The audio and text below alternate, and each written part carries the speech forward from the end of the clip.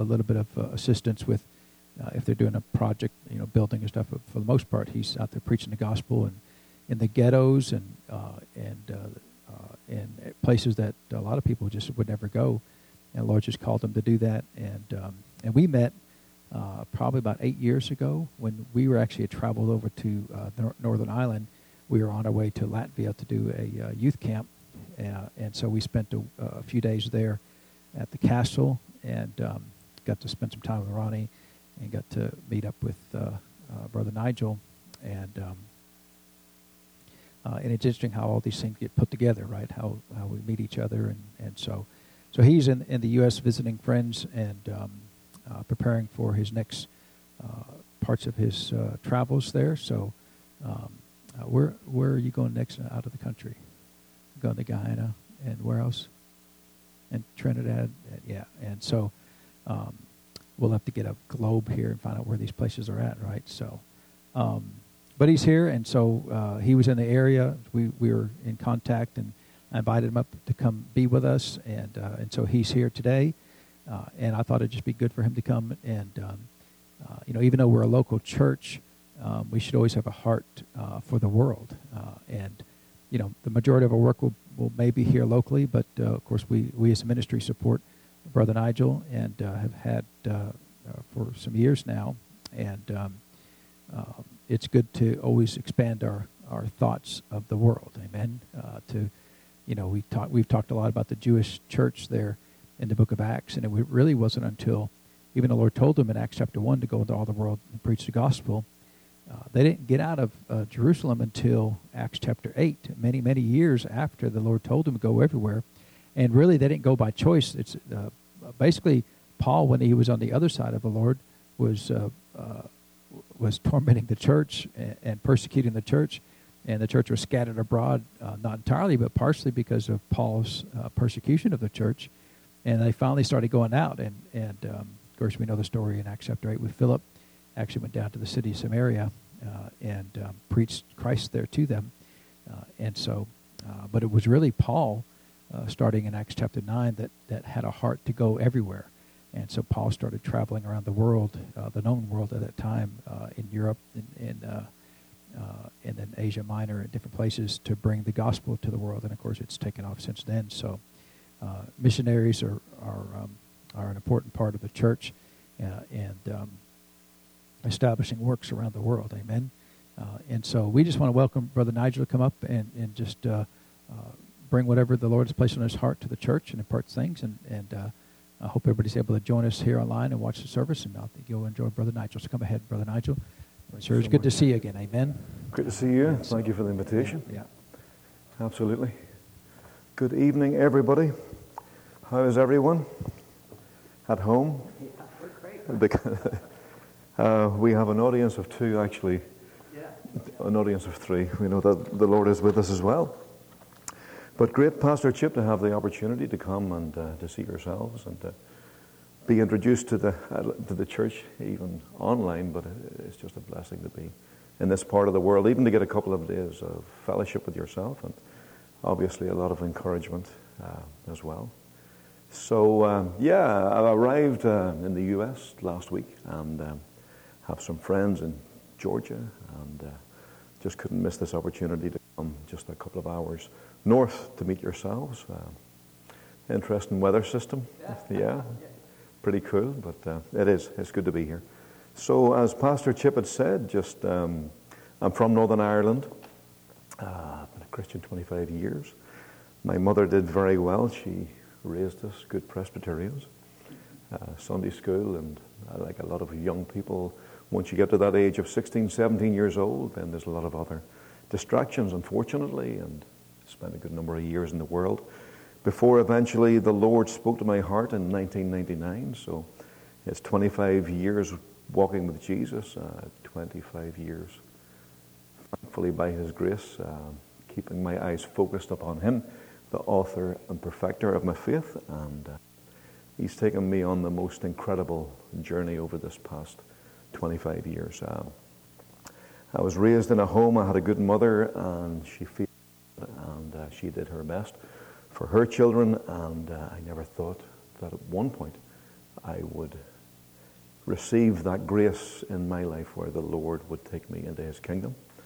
And from there, I guess my experience was I was saved into a small house fellowship of 12, 15 believers, people from a Catholic background, from a Protestant background, that have found Christ and found a comfortable and a safe space to learn the Word of God. We had a great teacher, and he taught us a lot of principles. I experienced the presence of God for the first time. And also, I guess as an evangelist, I always had that thing inside, why aren't we doing more? The fellowship's good, the worship's good, the prayer's good. Everything that we seem to be doing in this person's house was very, very good. But as the evangelist, there was something more stirring inside. There has to be more to the Christian life than just attending a place of worship. And it's great that we can do that. It's great that we have freedom in our respective nations to do these things. I know we've had good fellowship over this past 24 hours, and we've talked a lot about different parts of the world. I had last year spent time in places like Pakistan and Uzbekistan, and a couple of months in India, time in Bangladesh, some very, very obscure parts of the world where people just don't have the same freedom to follow Christ. So as I come back west again, it's like with all the churches that I speak to, I make it very, very clear that we should take advantage of the freedoms that we have while we still have these freedoms. As you had mentioned, Pastor Chip, lockdown came, it was a distraction. COVID, I guess that distraction was for a lot of people. And we all got through that.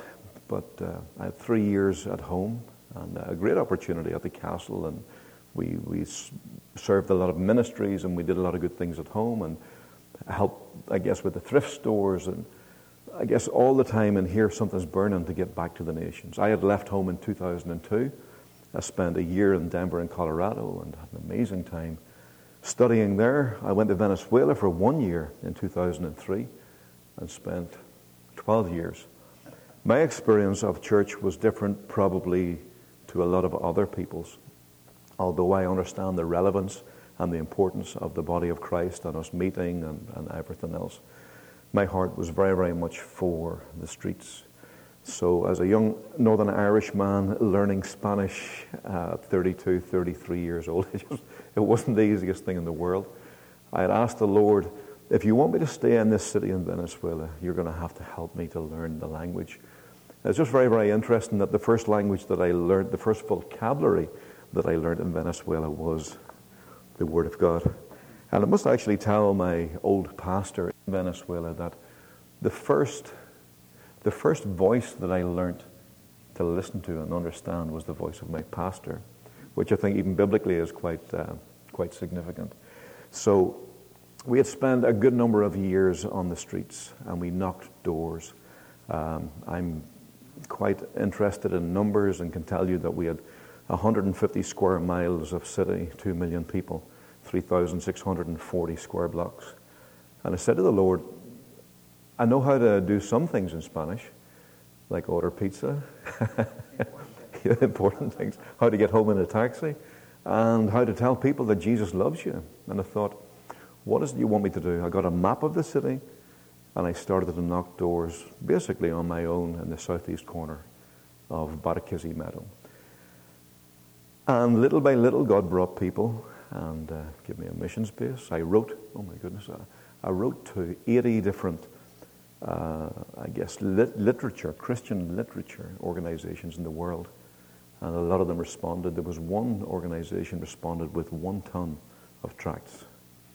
That's a lot of boxes of tracts, yeah. And they sent them the whole way from the United Kingdom. So we had a lot of materials. We started to knock doors. Again, I'm only 3 years old in Christ by this stage.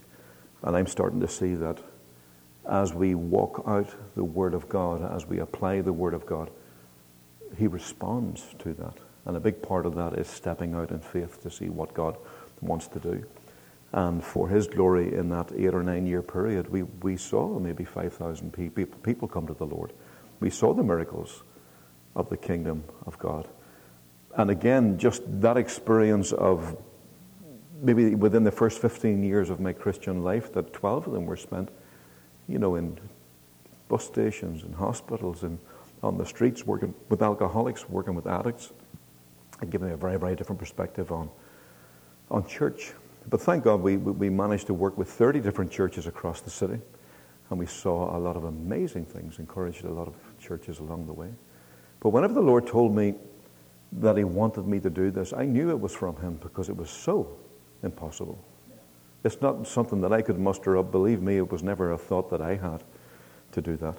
And if you walk them blocks for 8 years, it's a lot of time. And thank God, there were times that we had 40 or 50 people that were working with us. And you can get a lot of work done. Yeah.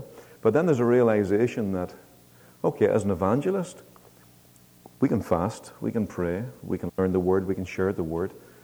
But then if you've got all of these people that have come to Christ, what are you going to do with them? Then you have to disciple them. And then there's a process of pastoring and sending and everything else just in their spiritual walk.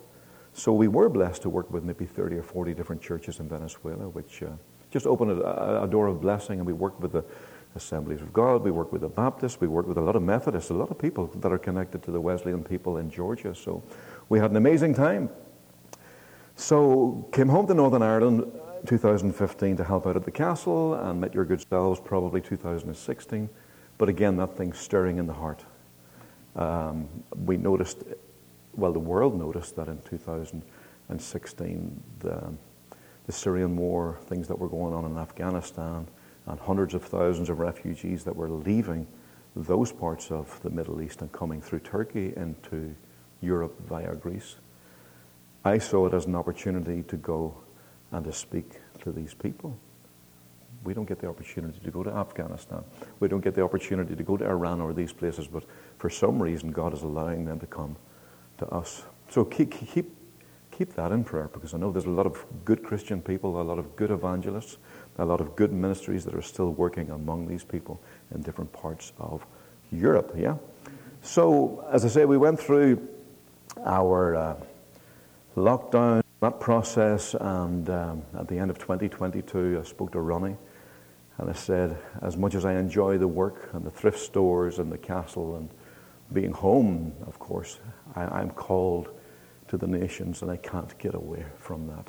I need to get back to the nations. So, as you had mentioned, last year I had the opportunity to speak in so many parts of the world and speak in so many churches, and I think there's conclusions to that. I learned a lot of things.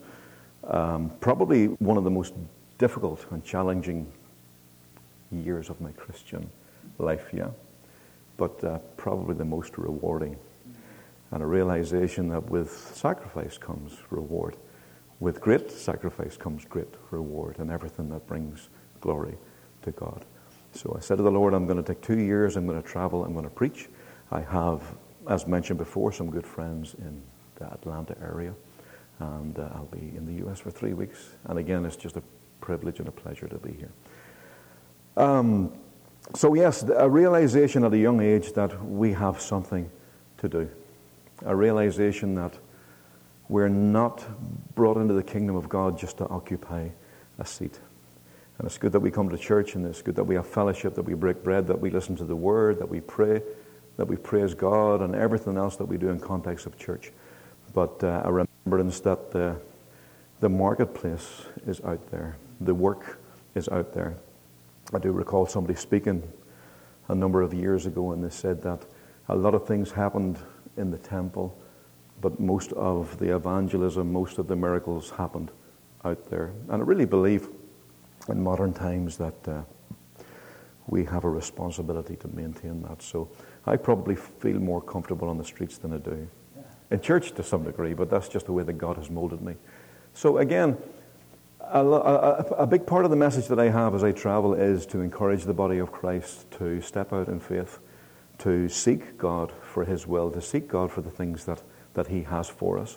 I'm absolutely convinced that we see patterns, and I have probably ministered in 35 or 40 different nations of the world over a 22-year period, and there is, you see some patterns, you see some things, and unfortunately, sometimes whenever people come to the Lord, there's this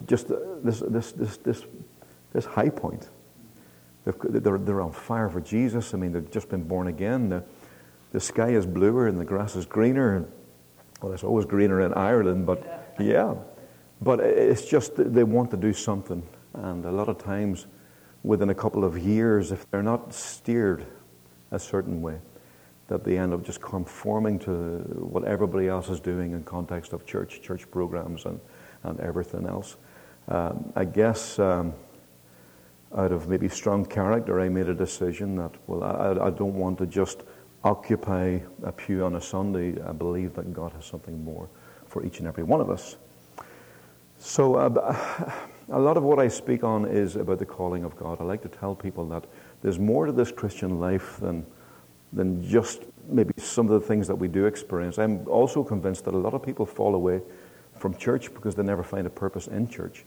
We are to be doers of the Word of God, not just listeners of the Word of God. But unfortunately, especially in my country, we have a lot of traditional churches, and people spend 40, 50, 60 years of their life just listening to the Word of God, and they're not ever encouraged to do.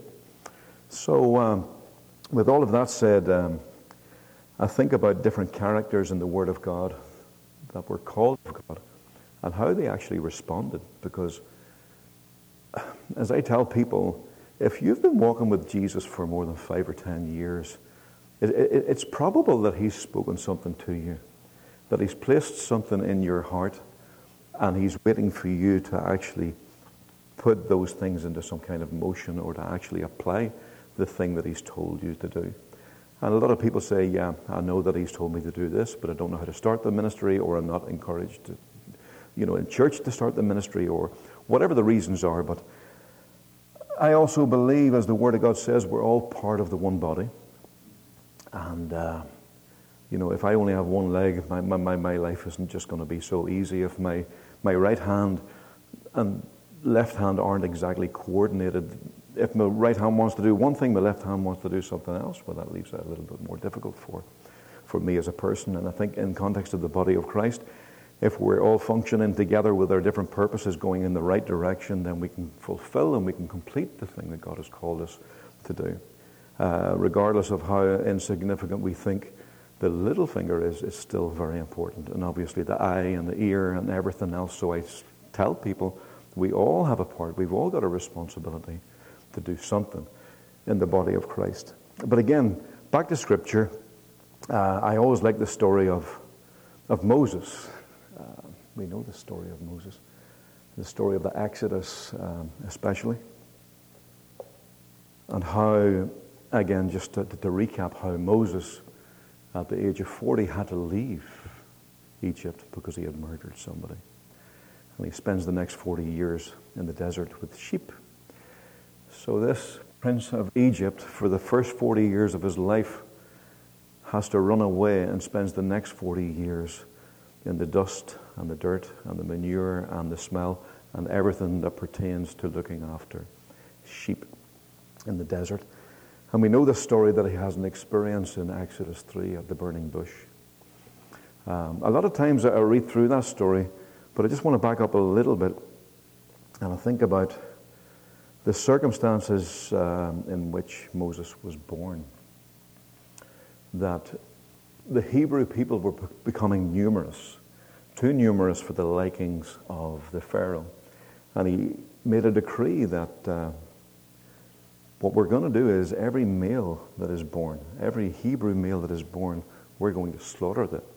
So for every Hebrew male that was born, obviously it automatically put a fear in the hearts of the parents as soon as that child was born. It's a baby boy. What are we going to do? They're going to throw this child into the river. They're going to kill this child. And I think to myself, Moses' mother, how she would have felt, how the family would have felt whenever this little boy was born. And it says in the Bible that they managed to hide the child for a while.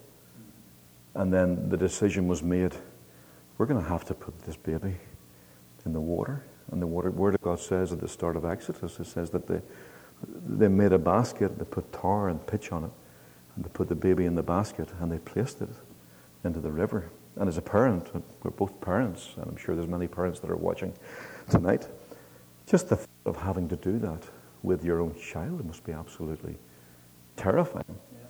So the child is released reluctantly into the river, and Moses' older sister is watching as the basket goes down the river. And the one place that you wouldn't want it to end up is in Pharaoh's courts. Yeah. Let it go on, you know. Let it go somewhere else. Maybe somebody else will be merciful and gracious and look after my baby boy. But it stops, and it's the daughter of Pharaoh that sees this basket, and this child is brought to her. And I guess out of wisdom, Moses' older sister goes and says, do you want me to go and fetch one of the Hebrew women to nurse this child? So I often think about how would these characters, how would they have felt? Because they were human beings. They had emotions, they had a heart. And I'm thinking of the mother that had to release this child into the water, and the trauma, and maybe what was going through her mind every second as she's thinking, this child is just abandoned, this child is just on its own. But the sister's watching, and she steps in and said, I will get a Hebrew woman to come and nurse this child and help you. And Pharaoh's court said, well, find a woman and we will pay her a salary to come and look after the child. So I imagine the young girl going back home, and the mother's heart, and the door opening, and the child coming in, and the mum is thinking, well, what about my little baby boy? And then the good news comes. You know, I think of this mother placing this child into the waters, but really what she was doing is she was placing this child in the hands of God. Because you know what? Sometimes we don't have an option. Sometimes we have to take some things in life, and all we can do is place them in the hands of God. And with a lot of fear, with a lot of worry, and trying to have faith in the God of the Hebrews, trying to believe that God has a plan in the midst of the most difficult circumstances.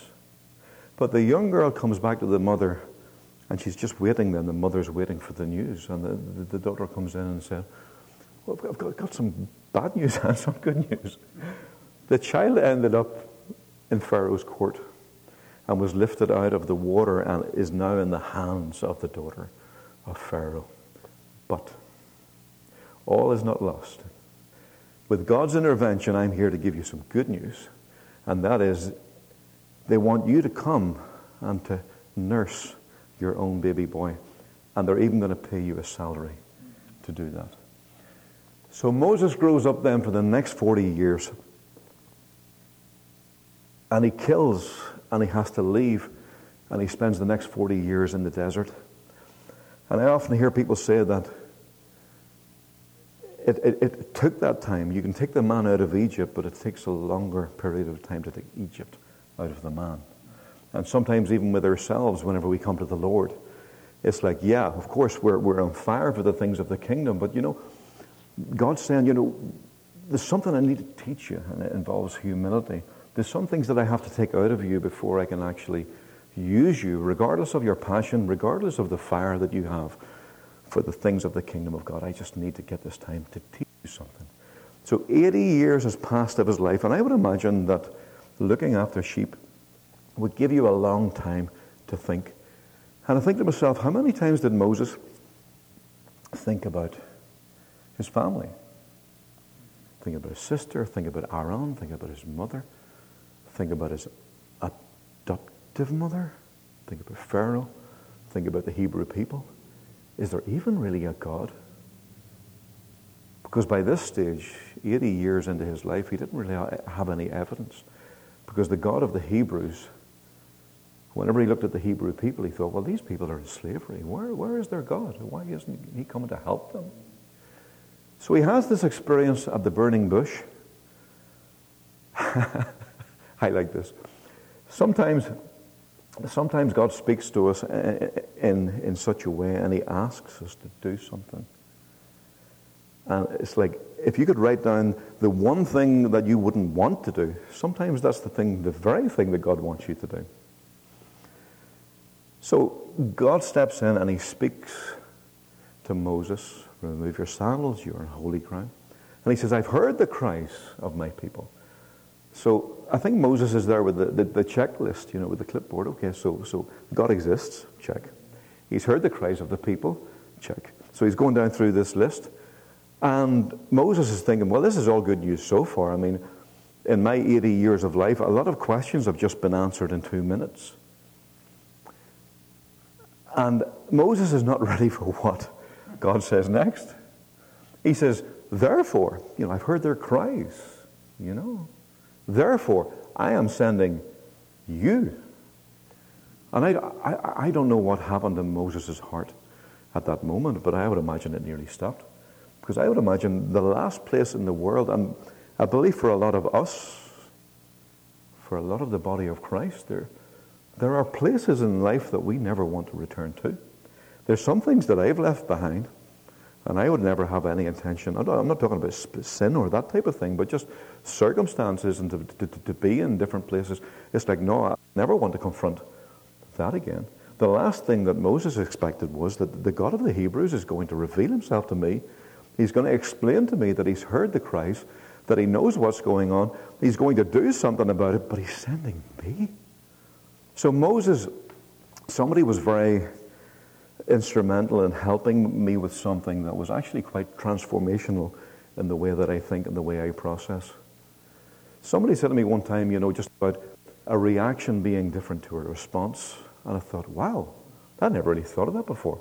As an Irishman, a Northern Irishman, I'm very, very quick to react. Do you understand? Yeah. I'm not very, very good at responses, because responses sometimes takes a little time to stand to the one side and think things through, and then step back in again, And I'm very, very quick, and I guess I know we had spoken before about the life of Peter, but I like Peter because sometimes I feel like Peter. Sometimes I think with my mouth. Sometimes it comes out of my mouth before I realize, oh my goodness, I shouldn't have just said that. I should have thought about that before that came out of my mouth. So I think that initially Moses, he had said, as we read through chapter 3 of the book of Exodus, he says, who am I that I should go? I think that was more a reaction, yeah? Well, who am I that I should go to Pharaoh, the last place where I want to go? And God says to him, well, you know what? I'm going to be with you.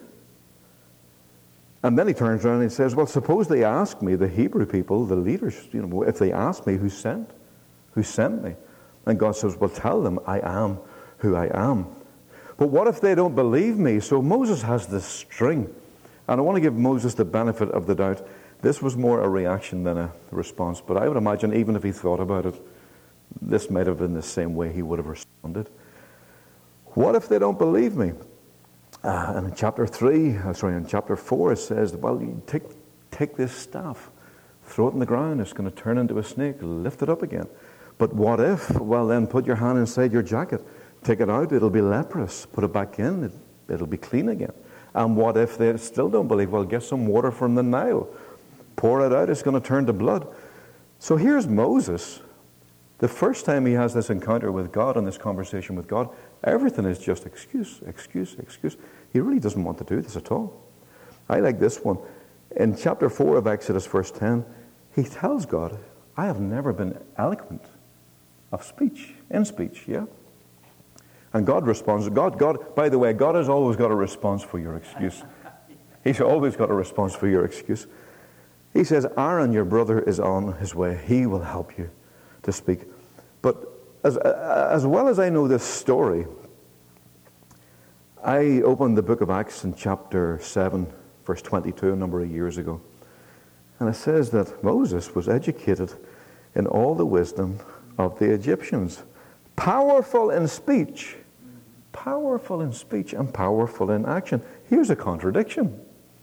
Is it a contradiction? I would never call Moses a liar. But here's a contradiction where Moses is saying to God, well, I'm not the man to go because I don't really know how to speak. Maybe I've got a stutter. I'm not sure what his problem was. But as we read in the book of Acts, Moses was educated in all the wisdom of the Egyptians, powerful in speech and powerful in action. Now it says, unfortunately for Moses, that the anger of the Lord burned against Moses. And he says, now go, I'm sending you. Moses' heart was exposed, even in the midst of a reaction. He says, forgive your servant, please. Send somebody else. He didn't want to go. And for all of us believers, obviously we've known this story for a long time of the Exodus. We know that he brought a lot of glory to God and spent another 40 years in the wilderness with the children of Israel. So I say to myself, as God speaks to me, how do I react or how do we respond to that? Now, another story that I actually really like is the story of Jonah. 4 short chapters. And it's very, very interesting that Jonah was a prophet of the Lord. And again, something I just discovered a number of years ago as I was studying. If you take a look in 2 Kings 14, it'll tell you about Jonah. But we know the story. It says in chapter 1 that the word of the Lord came to Jonah, son of Amittai. Yeah? Go to the great city of Nineveh and preach against it, because its wickedness has come up before me. A prophet of the Lord. Not even just a new believer or somebody that's backslidden. This is a prophet of the Lord. And he's told, go to Nineveh. And he decides he's going to run in the complete opposite direction. He's heading for Tarshish. He jumps on a boat. And God sends a storm. So this is so severe that the people on the boat have to start to jettison things off the boat. They're afraid. They're in trouble. They're in real trouble here. And they're throwing things overboard. And I would imagine there's other ships out there as well, and they're in trouble too. And Jonah has brought these problems on these people through his disobedience.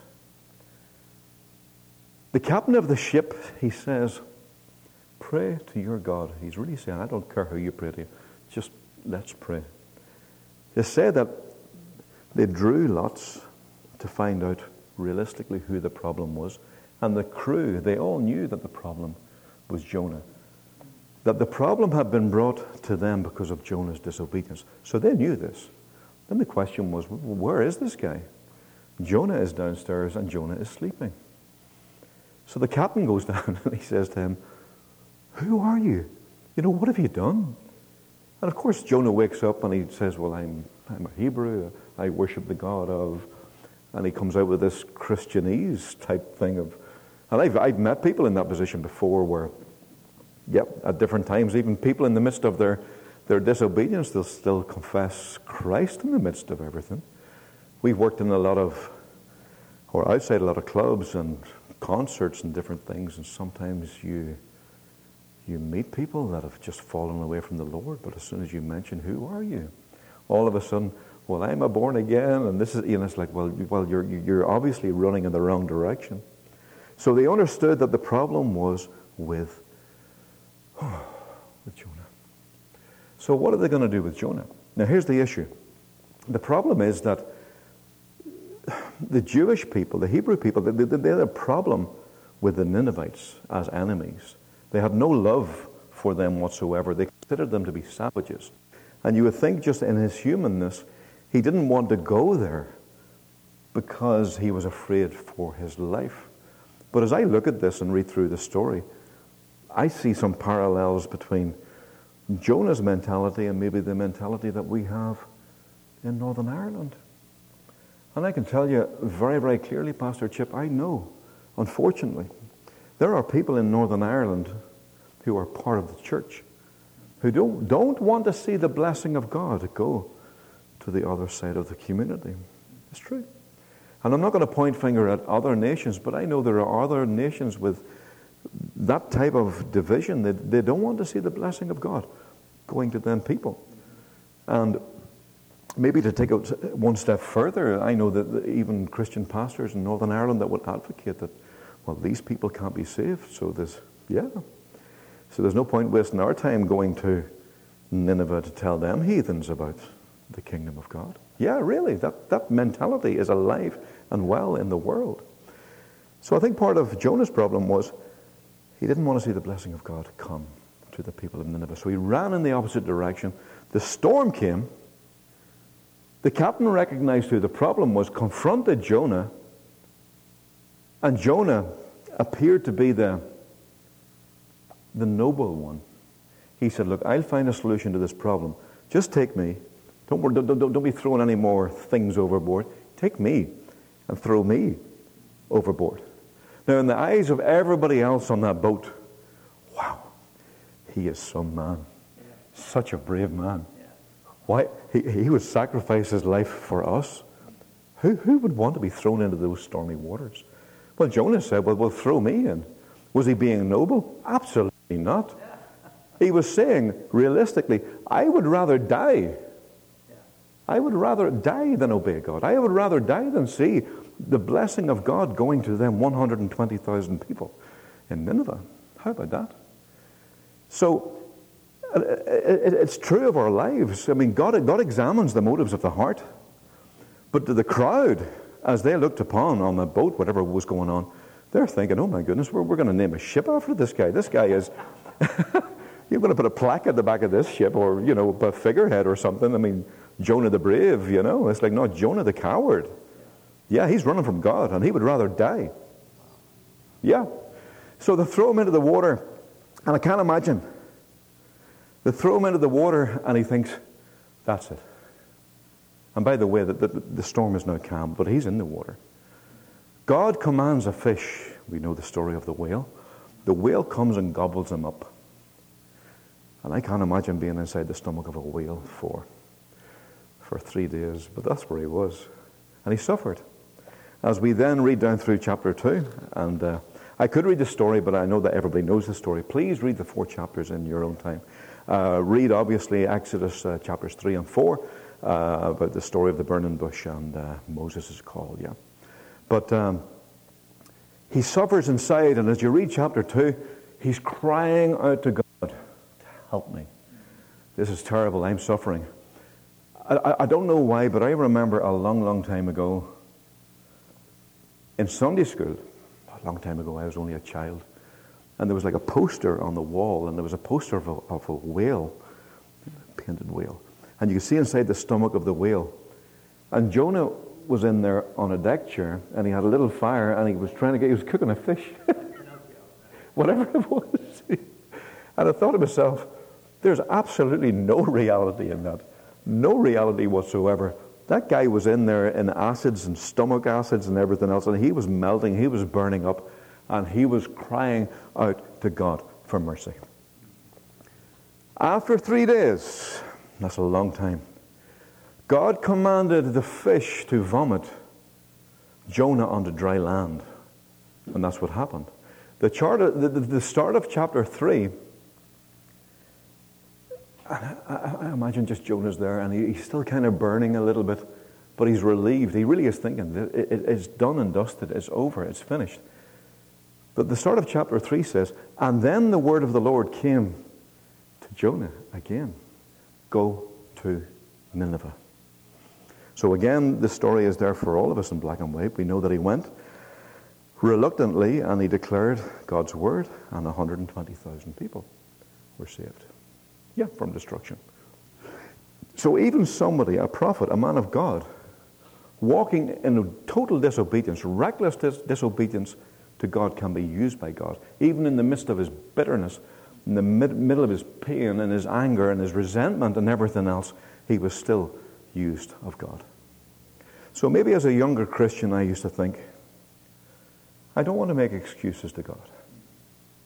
I don't ever want to walk in rebellion to God. I'm not going to run the other way. And I thank God that in 25 years, I've never turned away by his grace.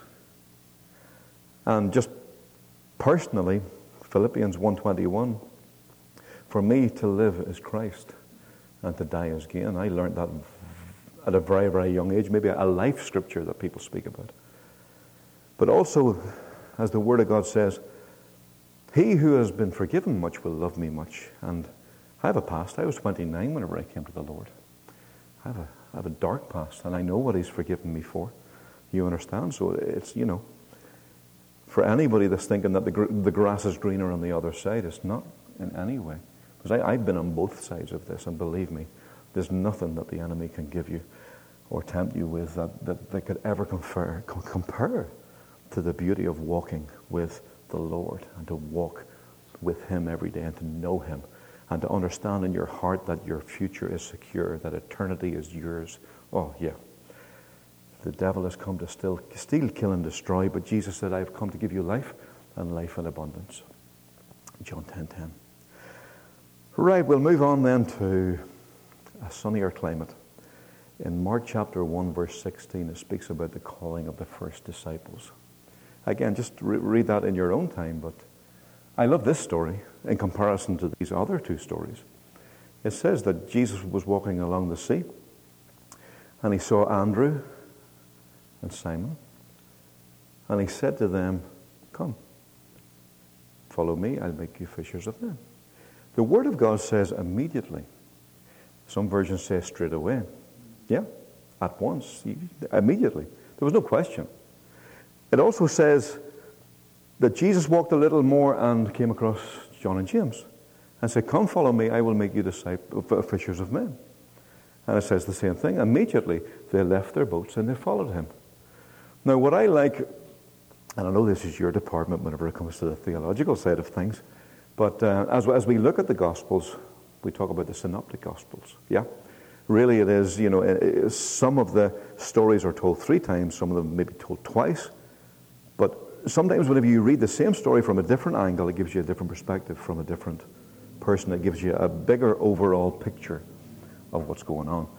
So as much as I like that particular story in Mark chapter 1, I also like Luke chapter 5, verses 1 to 11. And I'm just going to read this because this is just a beautiful piece of scripture. Okay, so that's in the book of Luke. I do put markers in here, but anyway. Yes, so Luke chapter 5, verses 1 to 11. I hope your people are okay with my accent. Am I doing okay? Yeah, that's great. No problem. One day, Jesus was standing by the lake of Gennesaret.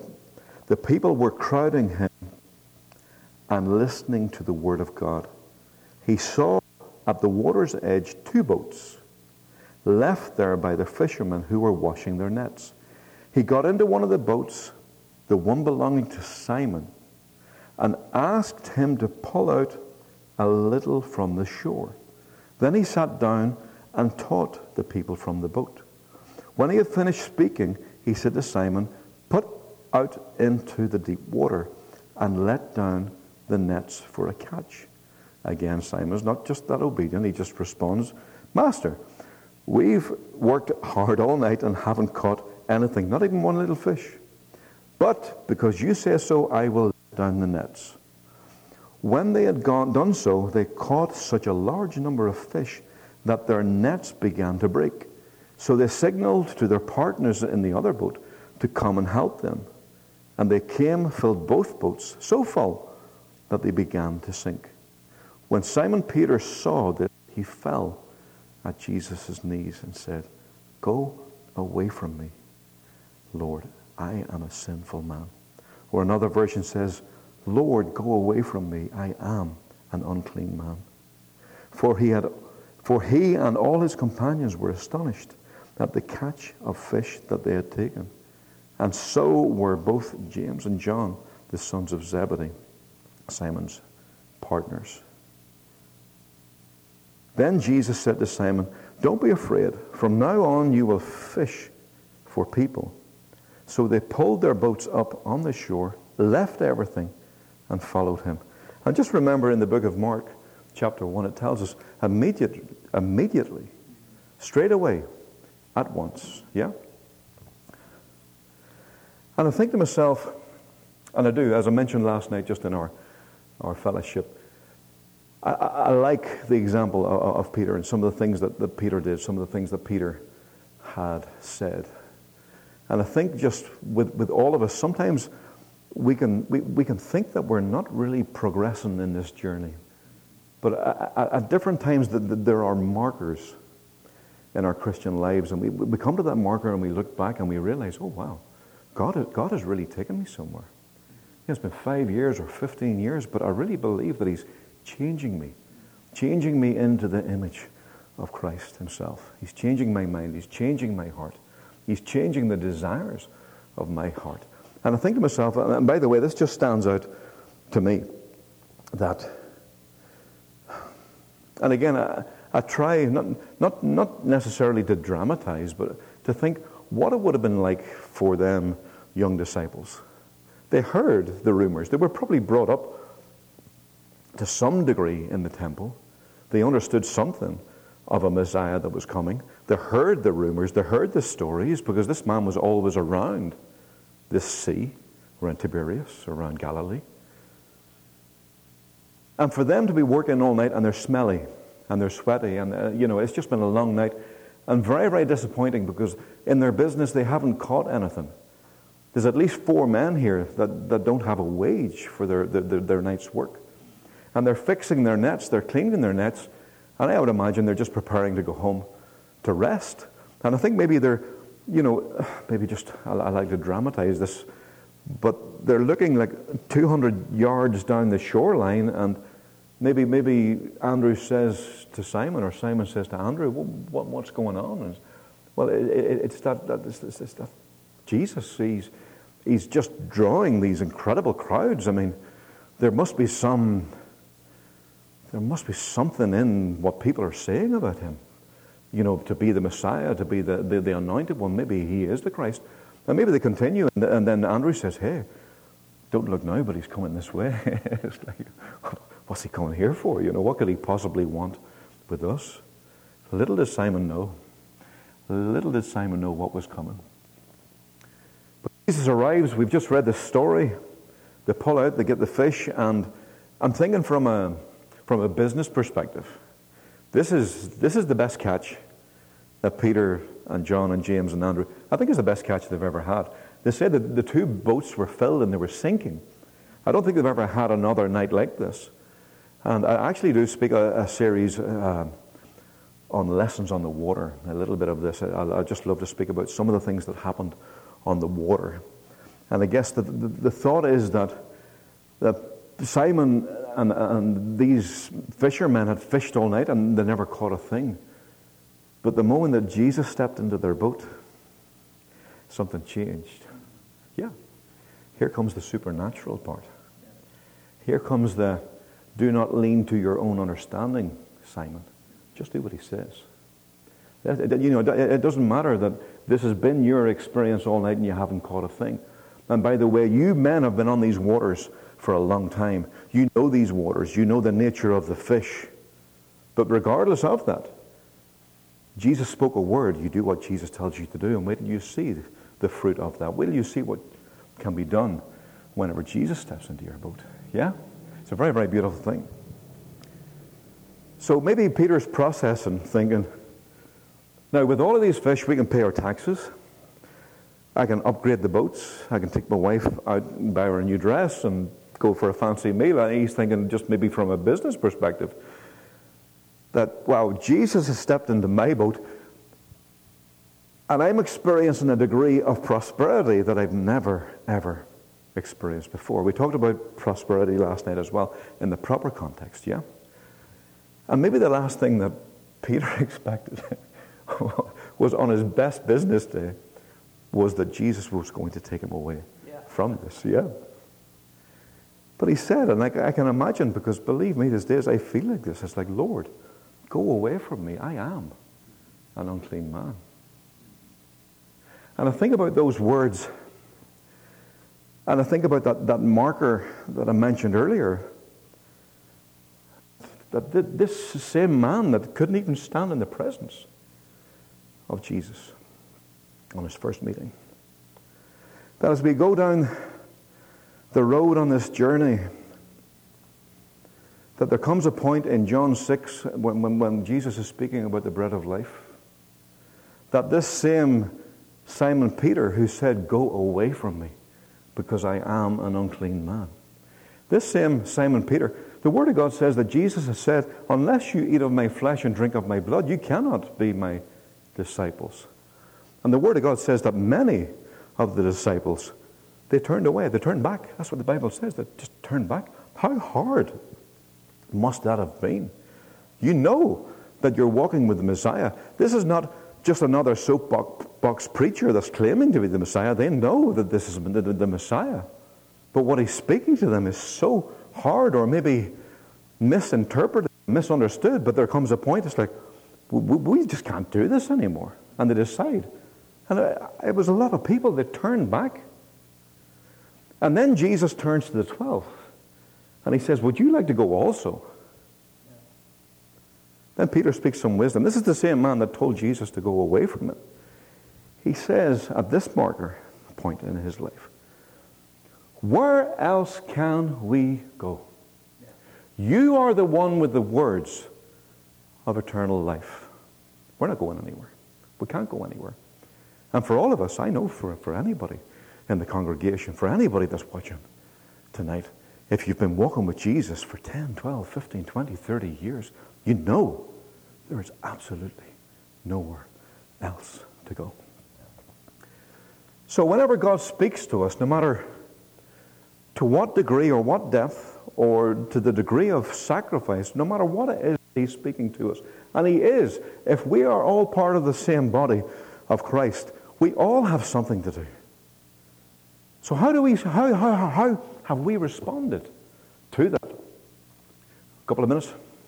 Okay. How do we respond to that? There are moments maybe that we can be like Moses and we just find excuses. There are maybe moments in our life that we really want to run the other way, but I regard myself as being a kind of practical kind of guy, and it's like, well, it doesn't make sense if you decide to run away like Jonah. And this is the way that he ran, by the way. He ran like this. Because from chapter 1 to suffering to chapter 2 and to the start of chapter 3, he was just back to the exact same place. And eventually he had to obey the thing that God had called him to do. But in the process, he suffered a lot. And unfortunately, Pastor, and you know this better than me, there's a lot of people in the body of Christ that suffer a lot. And by the way, the lessons on the water being that not only did Jonah suffer, but you think of the other people maybe on them other boats. You think of them other people that were on that particular ship. They had to jettison all them things overboard.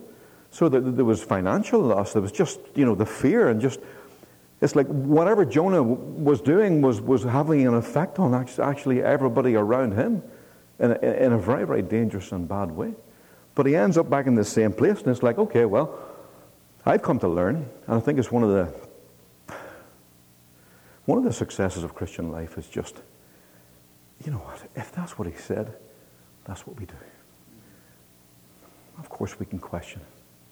And sometimes I say to myself, I know my Father in heaven. I know who he is. You understand? I know that he's not going to take me down a bad road. I know that his thoughts towards me, his plans for me, I understand the best place for me is to head for Nineveh, whether I understand it or not, whether I have an opinion or not, whether I want to see the blessing of God come on them people or not, the obedience to God is more important. And I want to just finish with this. Oh, wow, it's just another beautiful story in Matthew 14 is whenever Peter walks on the water. I just wish we had more time to delve into a lot of that stuff, but I thought about this. Actually, the last time I spoke last year was in Nepal, up on the mountains, 7 hours in the mountains in a place called Chitwan. The most incredible place. I was in a congregation of 150 people who were hungry for the Word of God. It was just, it's nice for an evangelist or a teacher or a pastor or anybody, whenever you know that people really want to receive what you have for them. And I spoke a little bit about this. And we have to remember that contextually, in the timeline, oh wow, I only discovered this whenever I read through the story last month. John the Baptist had lost his head. And Jesus had just been told, his cousin, dead. Devastating. And then, in the next scene, he's feeding the 5,000. So I think to myself, how many pastors do we know? And by the way, I told you last night that in my work with a lot of different churches last year, I had the privilege just to listen to pastors. But Jesus, whenever he saw the crowd, he had compassion upon them because they didn't have any food. And here's Jesus in the midst of his grief and shock and pain as the Good Shepherd. And he decides to put the people before his own needs. Fed the 5,000, Jesus decides we'll send the disciples out on the boat. Again, we know that Jesus calmed the storm before. That's a story for another day. But he sends the disciples out, and then he goes to a quiet place. He needs time to grieve. He needs time to speak to his Father. And it says in the middle of the night, in the middle of another storm, they see this ghost coming. They think it's a ghost. And then Peter recognizes. And this is, I speak another thing on, this rivalry and competition that these disciples have, because that's the way they were. I just find a lot of interesting stuff in the Bible about the rivalry that they had as his disciples wanting to be the best. But of course, Peter speaks up, wanting to be the leader and he says, if it's really you, Lord, call me out onto the water. And why did I say that? Come out of my mouth. I should have thought about that before it fell out. And Jesus called him onto the water. And he steps out. And he takes another step. And then he loses sight of the Savior. He loses sight of Jesus. He loses sight of the Messiah. And he begins to sink. He looks to the left. He looks to the right. He feels the rain on his face. He feels the wind and the waves crashing around him. And he begins to sink as he loses faith. And he cries out to God. He cries out to Jesus. And the Word of God says, immediately. Isn't that beautiful? And just as I was coming down them mountains from Nepal, I thought to myself, I never really put two and two together before.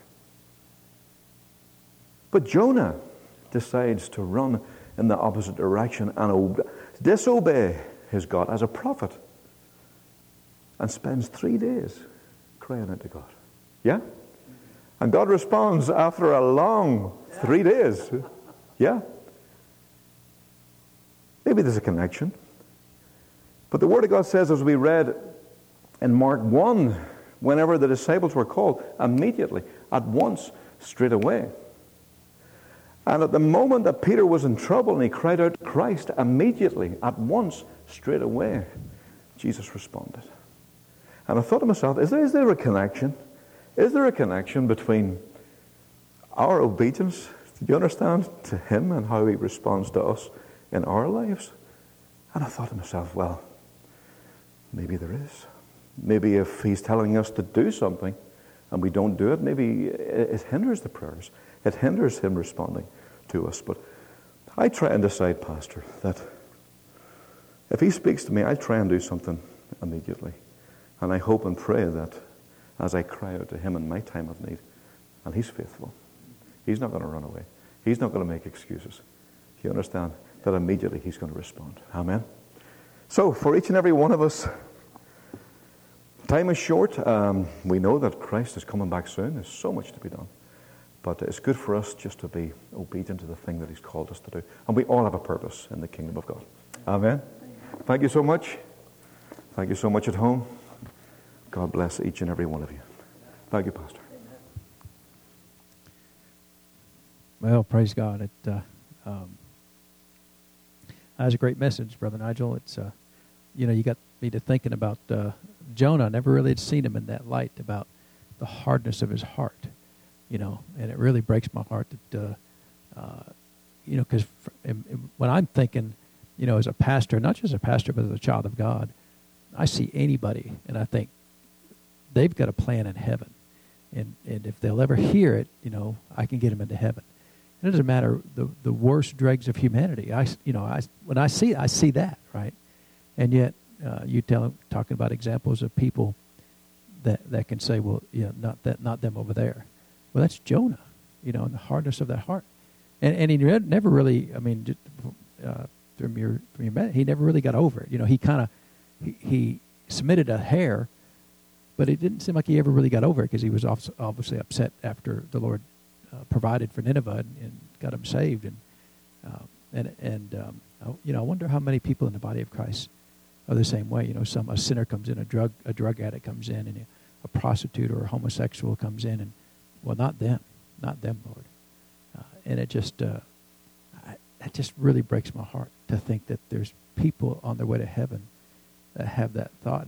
But at the same time, I know the reason why the Lord records these stories is not to say, I can't believe Jonah would do that. He records the stories because we need to ask, am I Jonah? Right? That's why he recorded Jonah, not so we can point our finger at Jonah, but so we can look in the mirror. But that was a great message. I appreciate that. I've got to think on Jonah there some more, because just 4 chapters, but it's good, because we want to learn from Jonah's mistakes, and we want to be easy like the disciples were. They all said, "Yeah, we'll go right now." It took Moses a little prodding to get there, right? And I think Jonah had heel marks all the way in his life, but the disciples they moved along in spite of all their faults, while they were his disciples until he went home to be with the Lord, or home to be with the Father. So anyway, great message. So I just want to let the folks know, we do support Brother Nigel's missionary ministry, and if you'd like to get in contact with them, when you come back, you can let me know, and I can give you his contact information. Sometimes folks want to do some things on their own, and that'd be great if you want to do something on your own in addition to what the church does, because we need to be part of going all over the world, because as sowing into any missionary's life, we get part of that fruit of their life, right? If they go out there and produce fruit for the kingdom, that's part of our account, and we appreciate that. It's not a substitute for going. If the Lord tells you to go, you can't buy your way out of it, right? But still, we can still do our part. Amen.